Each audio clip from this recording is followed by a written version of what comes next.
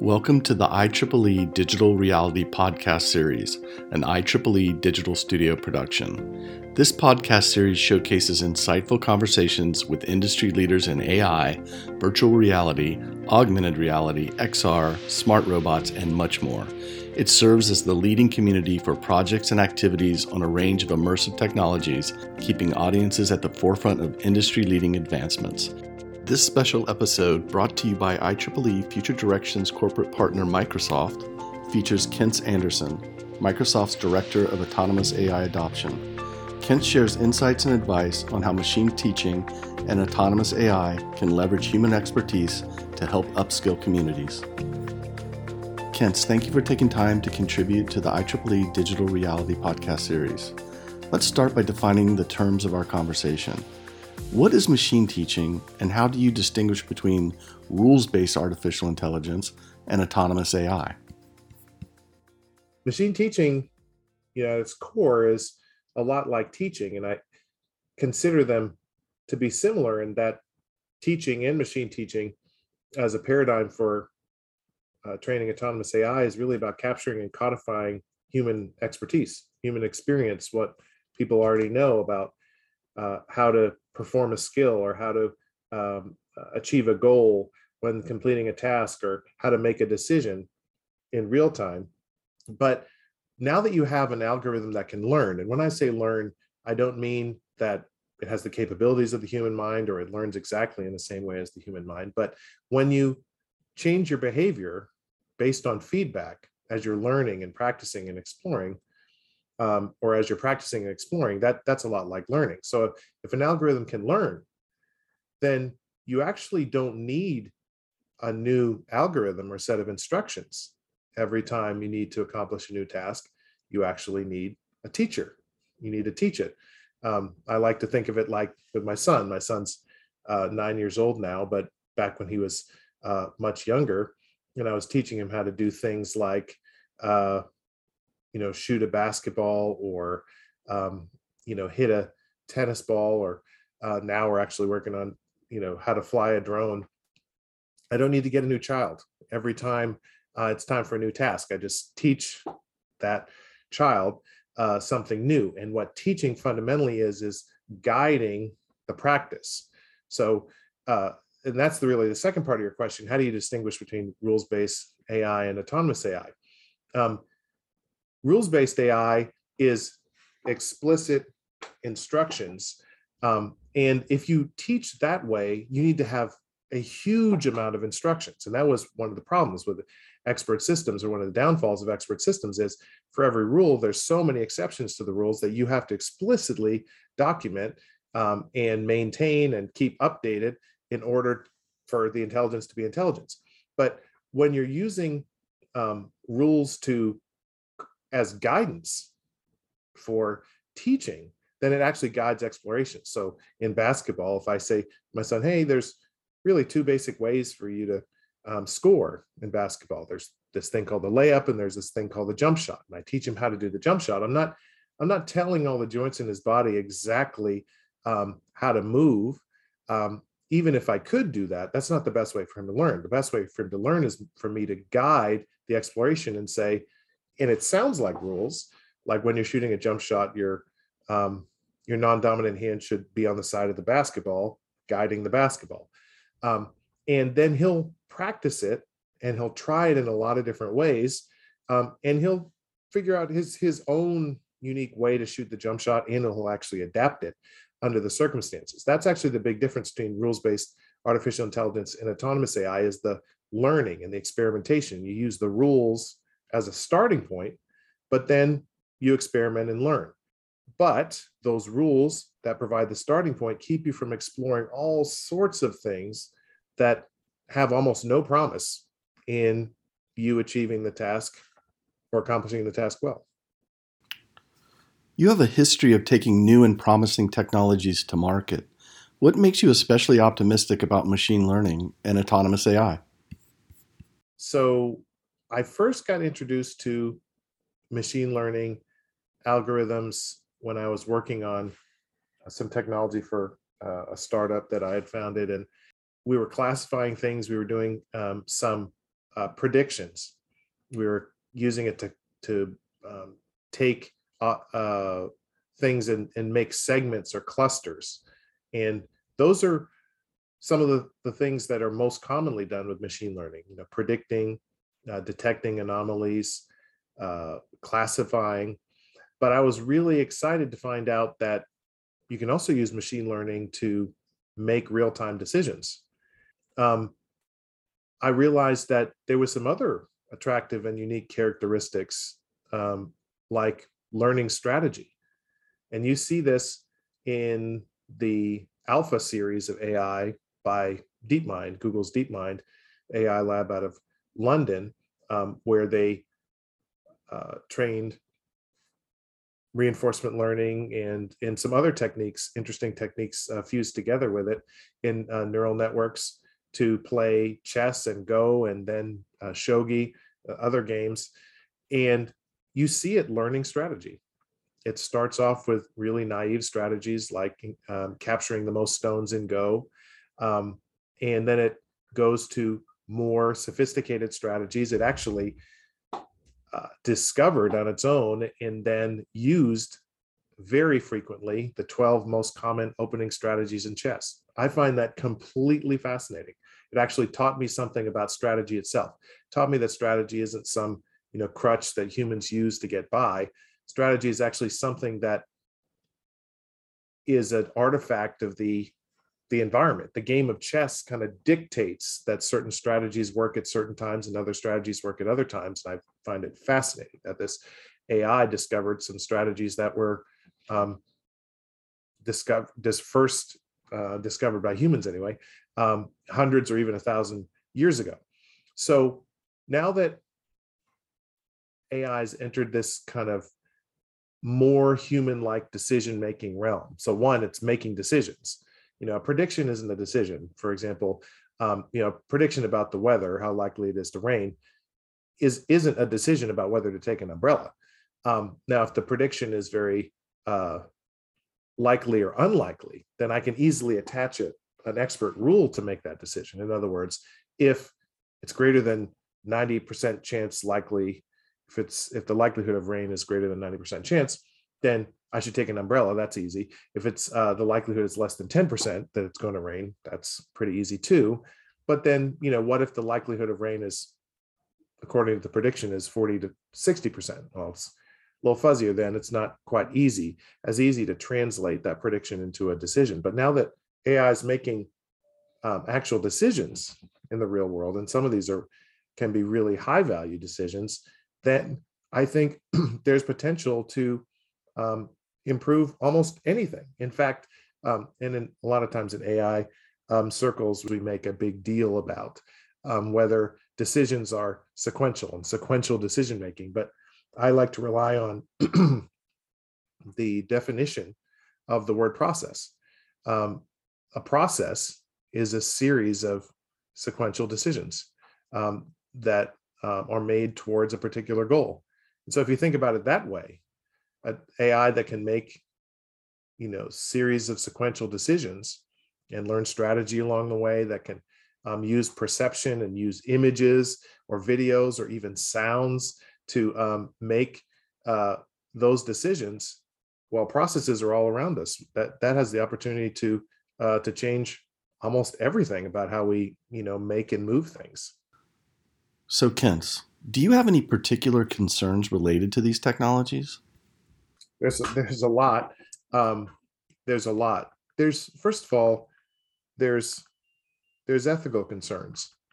So when you think about more human-like decision making, you start moving towards autonomy. To me, what autonomy is more human-like decision making. So what makes an optimization algorithm not fully autonomous, or a control system not fully autonomous, is that in a bunch of different situations it can't make the kind of decisions that we would make. So if you have a math-based control system driving your car, well, a math-based control system can't take in visual inputs, so it can't see, and it can't take in auditory inputs, so it can't hear, without an extreme amount of custom built calculation. Same's true for an expert system or for an optimization algorithm. But as you get closer to autonomy, there's all sorts of ethical concerns, like how should this technology be used? Should you use it for warfare? Should you use it in safety critical situations? Should you let it make decisions about the lives of human beings? Should you use it in law enforcement? I mean, the ethical list is really, really long. The way I personally rationalize that in my own mind is the best way to ensure that any technology gets used for good is to actually do something good with it. Actually, go ahead and use it for good. So I'm very proud of the work that I got to participate in using autonomous AI in buildings on Microsoft's Redmond West campus. That's Microsoft's corporate campus. A certain part of the campus, 7 buildings we've been controlling for the last year and saving 12% on energy.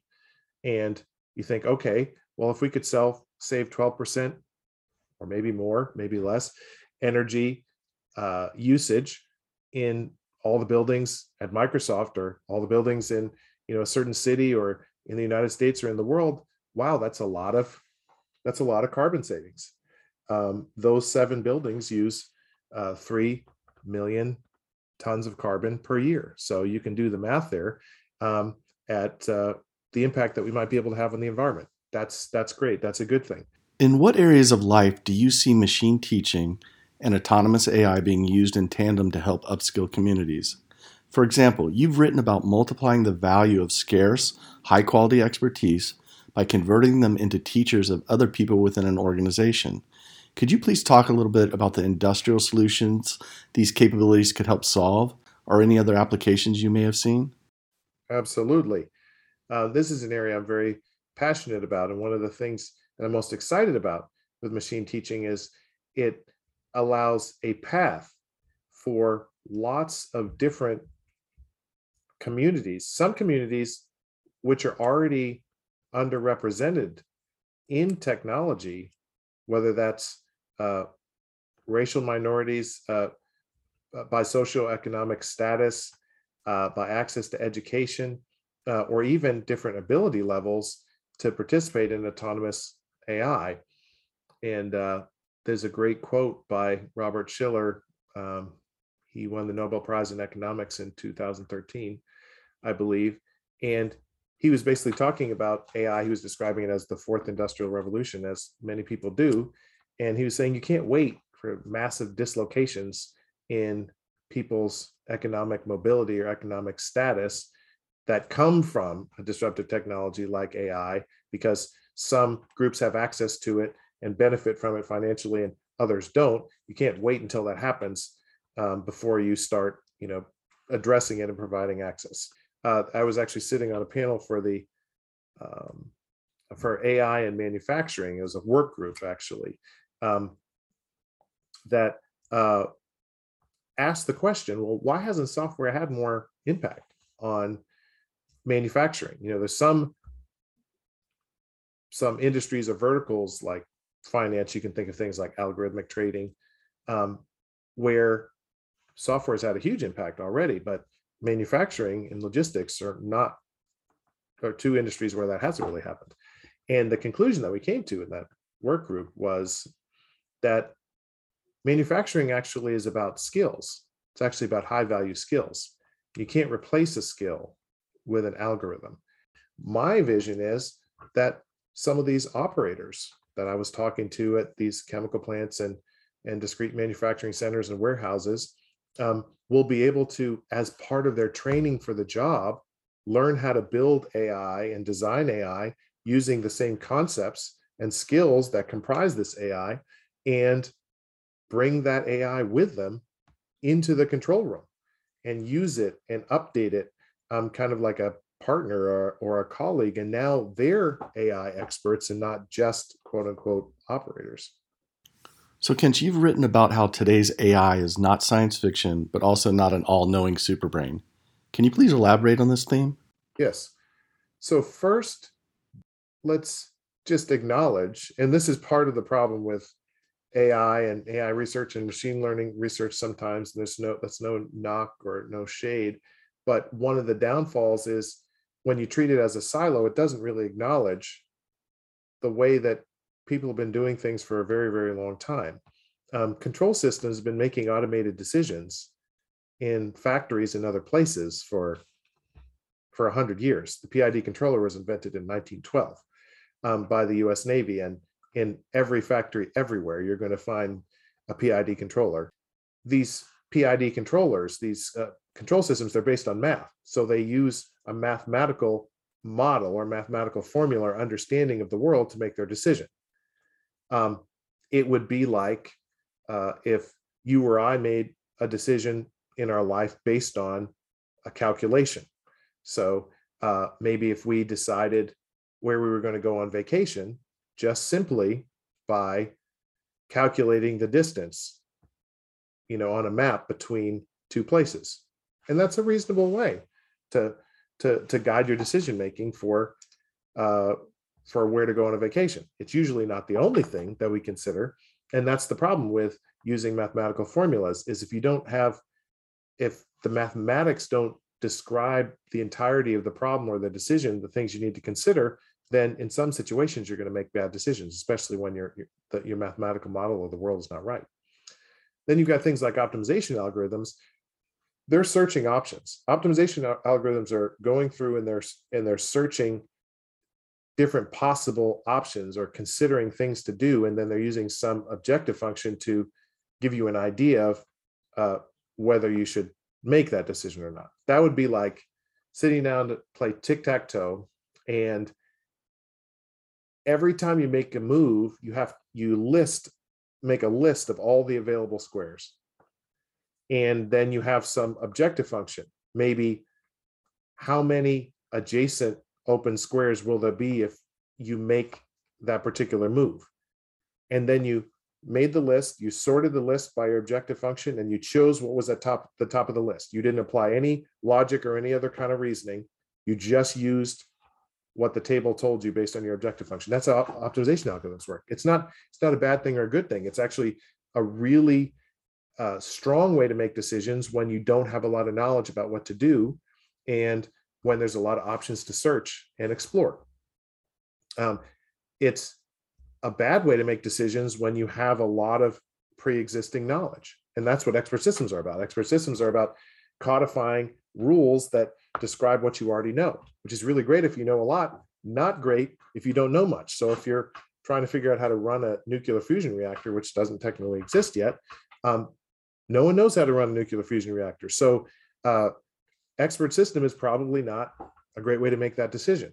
So to me, the more nuanced and much more sound perspective is there's lots of different decision-making techniques. Machine teaching allows you to combine those decision-making techniques. So the framework that I prescribe for designing AI is, we'll take a task, whether it's playing basketball, playing chess, controlling a process in a factory, decompose it into its skills that are required to complete the task, and then choose how the skills fit together. You do this skill first, then this other skill, or you need to choose between the opening strategies and then the mid-game strategies in chess and then the end-game strategies in chess.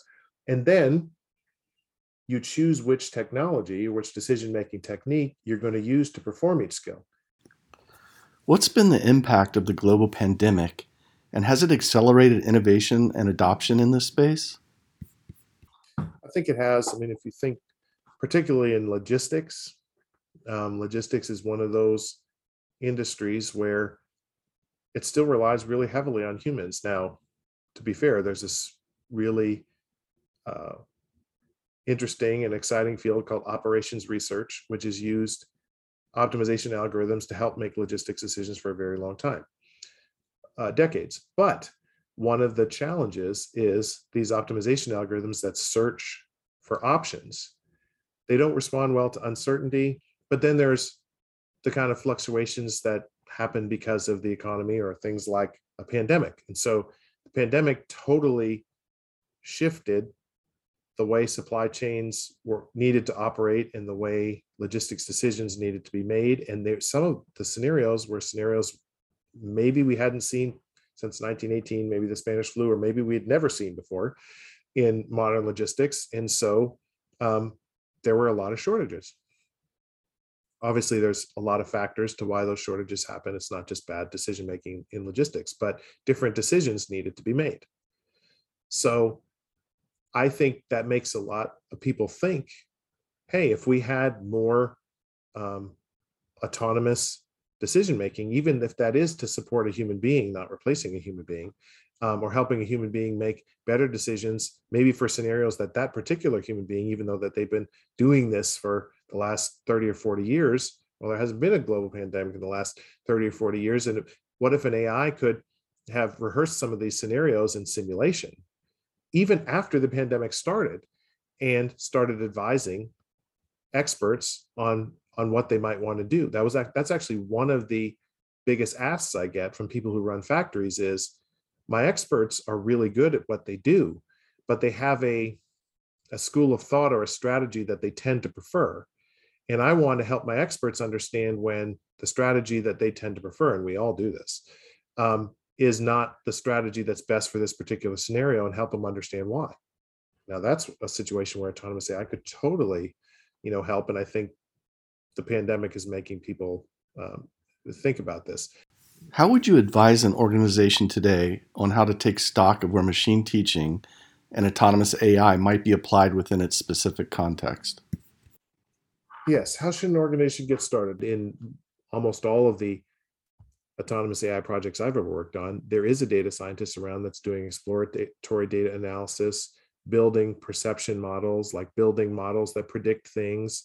These are all very important parts of autonomous AI. But machine teaching shows us that because the act of building an autonomous AI, like the ones I gave examples of today, is actually more like teaching than programming. Learn about machine teaching.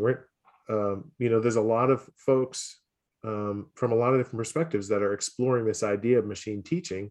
And if you can enable your larger groups of subject matter experts to use paradigms and frameworks like machine teaching, some people call it other things. There's different kind of analogous terminology that people are using for this idea of a teaching abstraction, and combining different technologies into autonomous AI. And if you can educate more subject matter experts with that, and if they have some platform, maybe a low-code platform, that enables them to participate in the design and building process, then you can combine that with the tools you already have, the experts you already have, and their expertise on the processes to build autonomous AI at scale. So, Kent, how do you assess the limitations of automated, autonomous, and human decision making? And how do you see each of their roles evolving over time? They each have their strengths and weaknesses. Human decision making is very nuanced, but very biased, and takes a long time. So we take a long time to, over lots of experience, to build our intuition about how to solve problems, how to drive a car under different situations, and all those kinds of things. It's overkill for some tasks. Like, there's a lot of automation tasks that you can easily calculate what to do, and it takes that time and extensive experience to build up. Automated decision making, we talked about it a bit earlier. Depending on which techniques you're using to make those automated decisions, they each have their strengths and weaknesses. Autonomous decision making, I think the biggest limitation is going to be understanding how intelligent that thing is, in what situations it's going to make really good decisions, and what situations it's not. Because it's not super intelligence, it's going to be good at specific tasks and not good at other tasks. It's going to be good in specific scenarios and not good at other scenarios. And it's going to be this exercise in validating upfront, but then monitoring while it's in place to make sure it's doing the kinds of things that you think it should. Can you share your views on the IEEE Digital Reality Initiative and how it's contributing to advanced machine learning and autonomous AI for the betterment of humanity? The thing that I respect most about IEEE is its deep expertise in engineering disciplines and its huge community of engineers. To me, machine learning can only go so far as it can integrate itself into the education of engineers, and maybe researchers too, and influence engineering research. So it can't stay in a silo. It's got to cross over into engineers that are building and validating and certifying systems and processes every day. And to me, that's what IEEE Digital Reality Initiative is all about. Thank you for listening to our interview with Kent Anderson. To learn more about the IEEE Digital Reality Initiative, please visit our web portal at digitalreality.ieee.org.